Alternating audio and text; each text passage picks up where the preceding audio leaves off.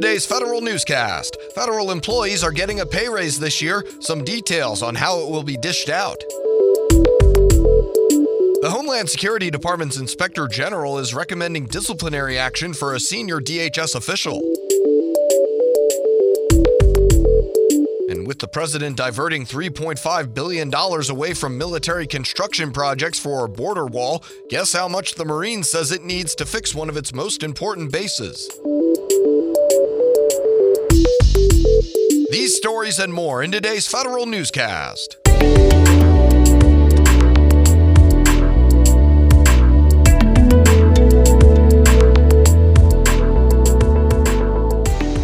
Welcome to today's episode of the Federal Newscast. I'm your host, Eric White. A 1.9% pay raise is official for civilian employees for the rest of the year.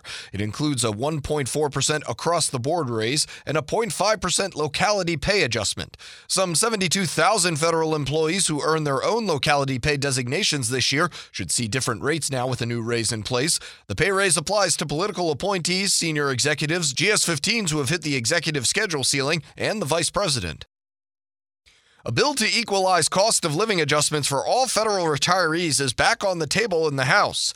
Congressman Jerry Connolly reintroduces legislation which would calculate COLAs for workers in the federal employee retirement system the same way as those in the civil service retirement system.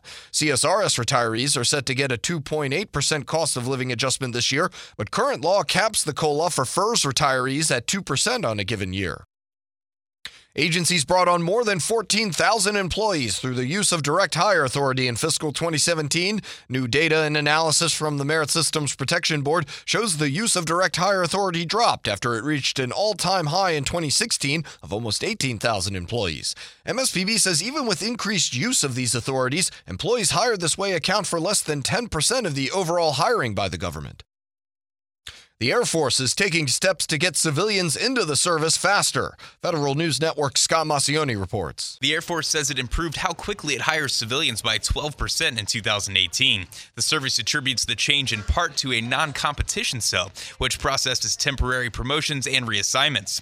The cell has closed out more than 3,000 cases.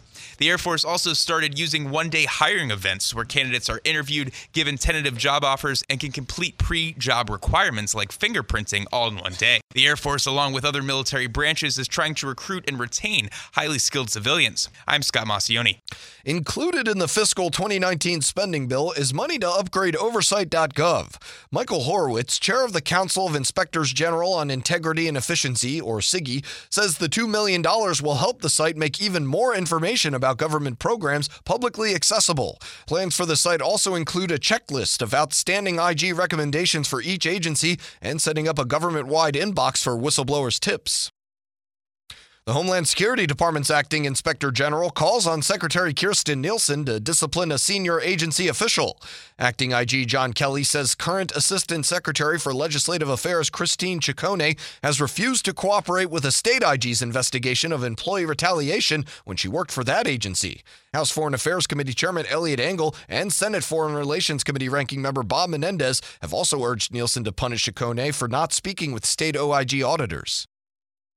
The Census Bureau says it already has a way around a privacy flaw discovered in the data it collected for the 2010 count. More now from Federal News Network's Tom Temin. The weakness has only been tested by internal Bureau software teams.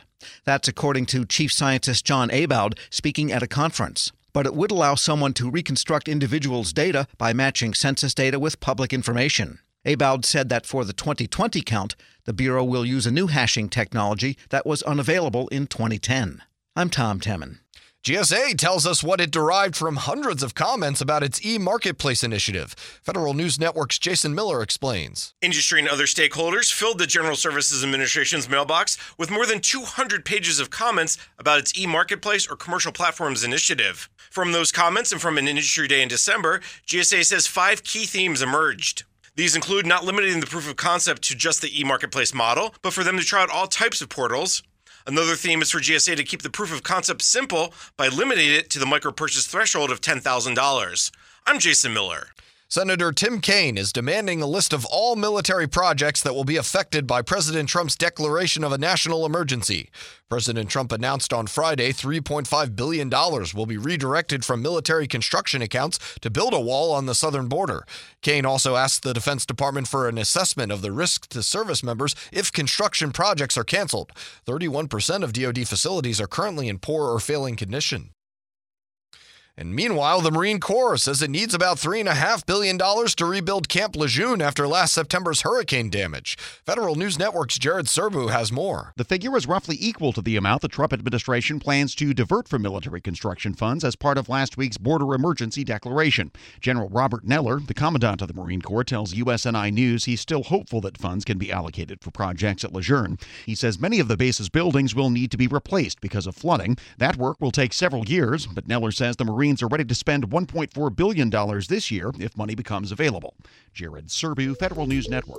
You can find more information about these stories at federalnewsnetwork.com. Search Federal Newscast, subscribe to the Federal Newscast on iTunes or Podcast One, and follow us on Twitter. Our handle is @Federal Newscast. I'm Eric White.